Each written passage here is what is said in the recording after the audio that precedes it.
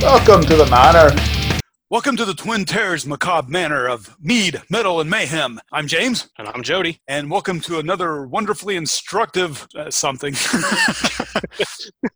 Something, things and stuff and what's not.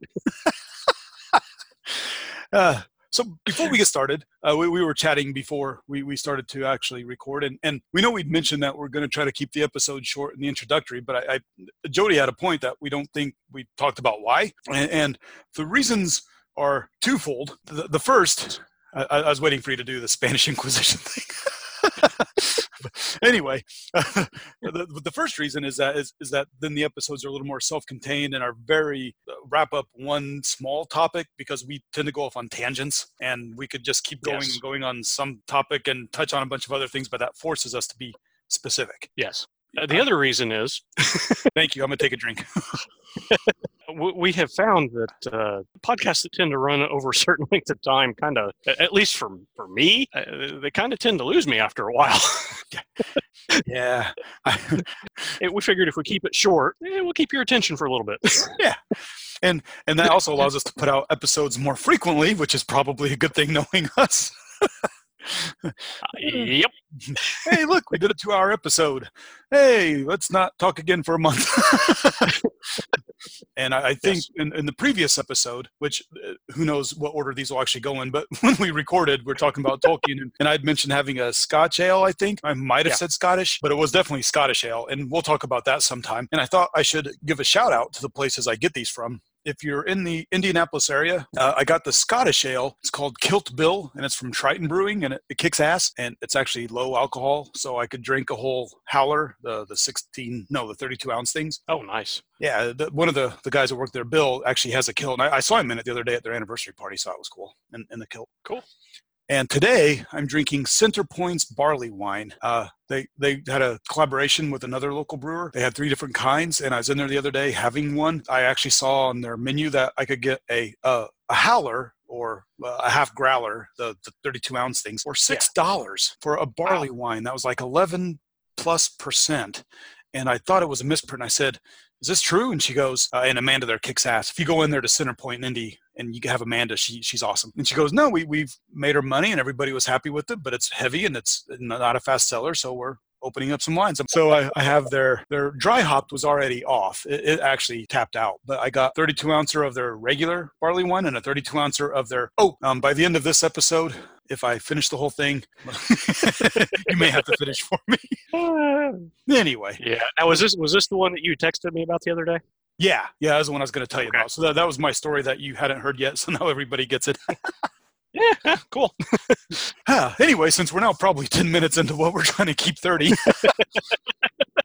this episode actually comes from our heavy metal episode, and we'll probably use a few things that we've done from that, but this is a more self-contained thing. This is about a cultural watershed moment, and that was another one of our drinking game things besides context. Yeah, cultural watershed.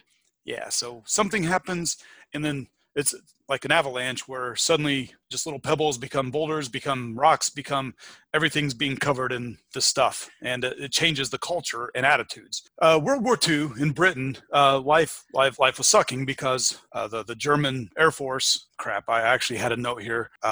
Do you know what's called the something Schwunder?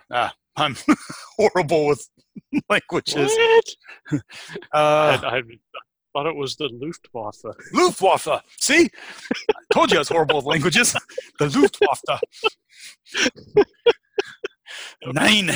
So anyway, they would be, bastard, coming over and bombing the ever-loving crap out of London especially, but all over. But at the end of the war, the children who were born at the end of the war, when they grew up, when they got to be teenagers and into secondary and post-secondary school, college and university systems, things were getting turned around, and the deprivations of the war era had reversed, and things were getting a lot better. So, of course, the parents who survived the war, all parents want more for their kids. So it was a time of relative, anyway, abundance. So, and at this time, the people we were talking about were Led Zeppelin, for example. Pagey was the oldest. He was born in 44, and Plant and Bonham were both born in 48, with John Paul Jones in the middle there at 46. And you had Monty Python The oldest of which was John Cleese, or is John Cleese, who's 39, and then it goes all the way to Eric Idle and Michael Palin, who were born in 43. You have these people, all these groups that were born at this time, so they start coming through and things are easier for them. They don't have to worry about the war. They don't have to do all these weird things, or not weird, hard things. Yeah. And instead of doing the military or some of the more difficult, for example, accounting, which out of the 10 people I just named, 2 or 3 of them were sort of being pushed into accounting by their parents, such as Robert Plant and Eric Idle. Wasn't Keith Richards doing that too? Yeah. Yeah. Or architecture. I don't remember which one it was. Well, and there's accounting, there's architecture. I think Pagey was thinking of doing architecture for a while. And so, it's just, instead of doing that, they actually got to end up doing different things. And although the Python players went to a more structured university setting for the most part, they were allowed there to do their surrealist and absurdist humor. And that's what got them into school. And that's how groups of them met and they started working. And then you have the Frost Report and different things. And they came together for Monty Python. And at a different point in time, there probably wasn't any way for Monty Python to have come. And it's the same thing. Yeah. Because in a different era, that it might not have worked. Exactly. At the same time, you have not the members of Led Zeppelin, but you have Jimmy Page, but you have some of the other people. You have Eric Clapton. You've got Jeff Beck, Keith Moon. You have these people who are going to art college instead of a more structured university setting, and they're learning about music in art college, and sometimes dropping out and just getting together and playing music, which of course is how a lot of them got to. That's how Jimmy Page and Jeff Beck got to know each other, which is how Jimmy recommended Jeff for the Yardbirds, and Jimmy joined the Yardbirds, and then Jeff left the Yardbirds, and the Yardbirds kind of disbanded, and Jimmy created Led Zeppelin. So see, it's all this interconnectedness. Yeah. Is just this big type of thing. And that wasn't the only part, the whole art college bit. I mean, you've got Ealing Art College and people who went there. You have Ronnie Wood. I always think Small Faces. He was in Small Faces, right? Not Faces? Ended up being in the Stones. Yeah, he was in the Stones. He was in the Jeff Beck group. He played with Sir Roderick Stewart. It was in Small Faces, right? Wasn't that Small Faces? I think so, yeah. Well, I think, didn't it start out Small Faces and then just became Faces? Yeah, but some of them had left by then, and I'm always unsure of that time. And that's one of those tangents that I'm going to just skim right through. But so Ealing Art College, Townsend was there, Ron Wood. Freddie Mercury of Queen was at Ealing Art College. Yeah. And I've actually got a few points about art college. Hopefully I'll make sense of this as I go along. One of the neat things about this whole, he's laughing for a good reason. So Gustav Metzger was creator of the autodestructive art movement, and he gave a lecture at Ealing Art College. Townsend was studying there, and so Metzger's thing was public art for industrial societies. And what this did was it used amplified sound as an element of the total conception. And the artwork was meant to disintegrate and be trashed after it was done. And that could be along the lines of minutes or decades, depending on how permanent or semi-permanent the artwork was. It was still meant to be trashed and disintegrate because in industrial societies, you have this capitalistic turning over of destruction where old companies that don't work anymore get trashed for new companies to come in and take their place in the market. And that was kind of his point, although it wasn't necessarily a positive point of capitalism. No, yeah. And that's a completely different tangent for us maybe sometime. And we're not going to say good or bad because that's the tangent.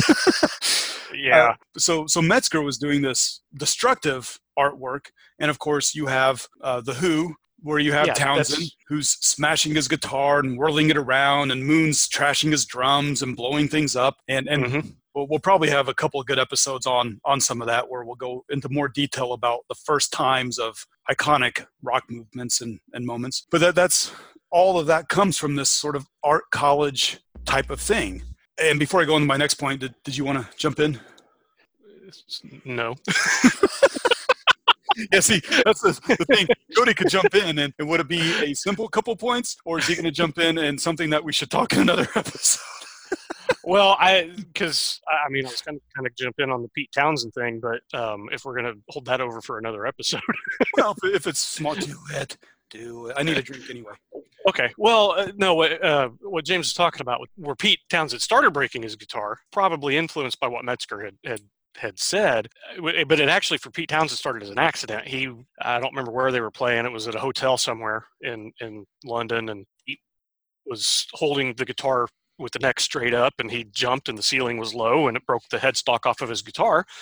And it was a complete accident, but the audience reacted, went nuts. They loved it. They thought it was part of the act. So the next show they did, Pete intentionally smashed his guitar. It was born out of that destructiveness. Not to be outdone, Keith Moon, as James mentioned, started trashing his drum set at the end of the show.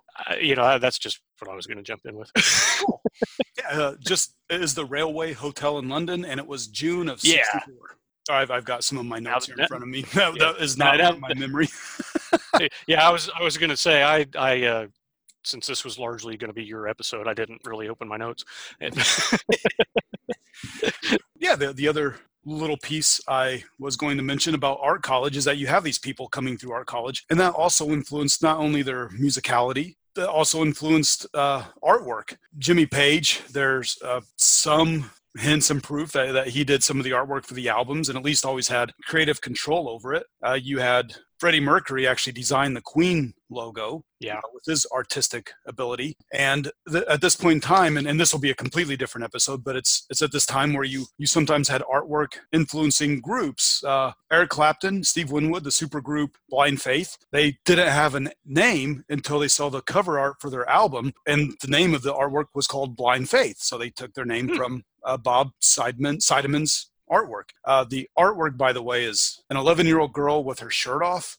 So, of course, for the U.S. people, because of our wonderfully puritanical culture, there's an alternative version of the album with just a picture of the band rather than an 11-year-old without a shirt. And, okay, go ahead.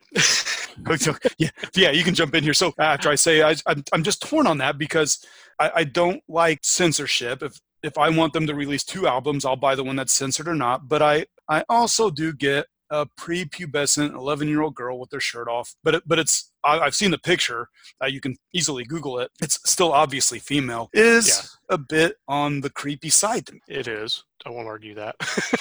But what I was gonna say is that album cover was widely available here in the States. That for years was the only cover that I actually saw. The edited, or not the edited cover, but the alternate cover with just a picture of the band. I didn't see that until years later. I can remember seeing it in stores. I remember seeing it inside sleeve of a lot of records, because a lot of times they would on the inside sleeve of a record album they would put different albums by that record label to try and entice people to go out and buy them. And I have probably one of my copies of Deep Purple's Machine Head. If I pull that out, it's probably got a picture in there of that. Of course, one of my copies of Machine Head I bought in Germany, so I got in Germany. I got it as a Christmas present. But that one mostly just because I considered it more of a collect. It's in a box. Now, I will give credit to Bob Seideman. It actually was artwork. He wasn't taking a picture of this tween girl half nude. Well, right? Yeah, no, it's but there's he is a counterpoint. It was a counterpoint of her innocence versus the technological toy in her hand. Which is so it's. I think it's like a model of an airplane or something. Yeah, it is art, and it's meant to provoke. Yeah, whether it provokes discussion or anger or conversation, that's what art does. Yeah, I mean that's kind of the point of art. See, and that ties into art college. See, we came full, so we meant to do that. Sure we did. That's kind of the whole thing. We talk about these cultural watershed moments in there, but we also kind of tie it back to other things. History is very repetitive, but you don't have these moments either without things building up. Right. Without World War II, we might not have had that cultural watershed. We might not have had bands like Zeppelin or Black Sabbath or Queen or The Who or anybody who came after. We might not have Benny Hill and Monty Python and certain things because there might not have been this release of, well, kind of euphoria and joy and happiness, and allowing people to be surreal and kind of silly and dumb, whatever you're. And you mentioned Sabbath. Can I offer a counterpoint to some of this? Yeah, I'm thirsty anyway. Just jump in there. Okay, so having read Ozzy Osbourne and Tony Iommi's respective autobiographies, in London, you had a lot of this, a lot of this disposable income. I was trying to think of the term. I actually see where you're going, and that's a point I was going to make with some Zeppelin. So yes, please, This is perfect. Yeah. Industrial places like Birmingham that had been heavily bombed, like London during the war, there was not so much disposable income. And the landscape was more bleak. 20 years after the war, Birmingham still had bomb craters that had not been dealt with. Ozzy talked about growing up as a kid in the 50s, playing in the bomb craters with his friends. It was heavily industrial, so there was a lot of pollution. That influenced, partially, what type of music Black Sabbath made. And Judas Priest, because Priest came along a little bit later, but they came out of Birmingham. So while you did have all this stuff going on in London as kind of a counterpoint, there was the exact opposite kind of thing going on in the Midlands, especially around Birmingham. What you wind up with later is a darker sound as opposed to what you were getting out of London. Yeah, I'm glad you actually mentioned that, because I had my note to mention Plant and Bonham, and then I completely was spaced and wanted to use that. So, yeah, Jimmy Page and John Paul Jones were both a little better off and came from a little higher not upper class, but just a higher up class, middle class. But Plant and Bonham were both from the Midlands. Mm-hmm. So they were more of the down to earth and poor type of thing.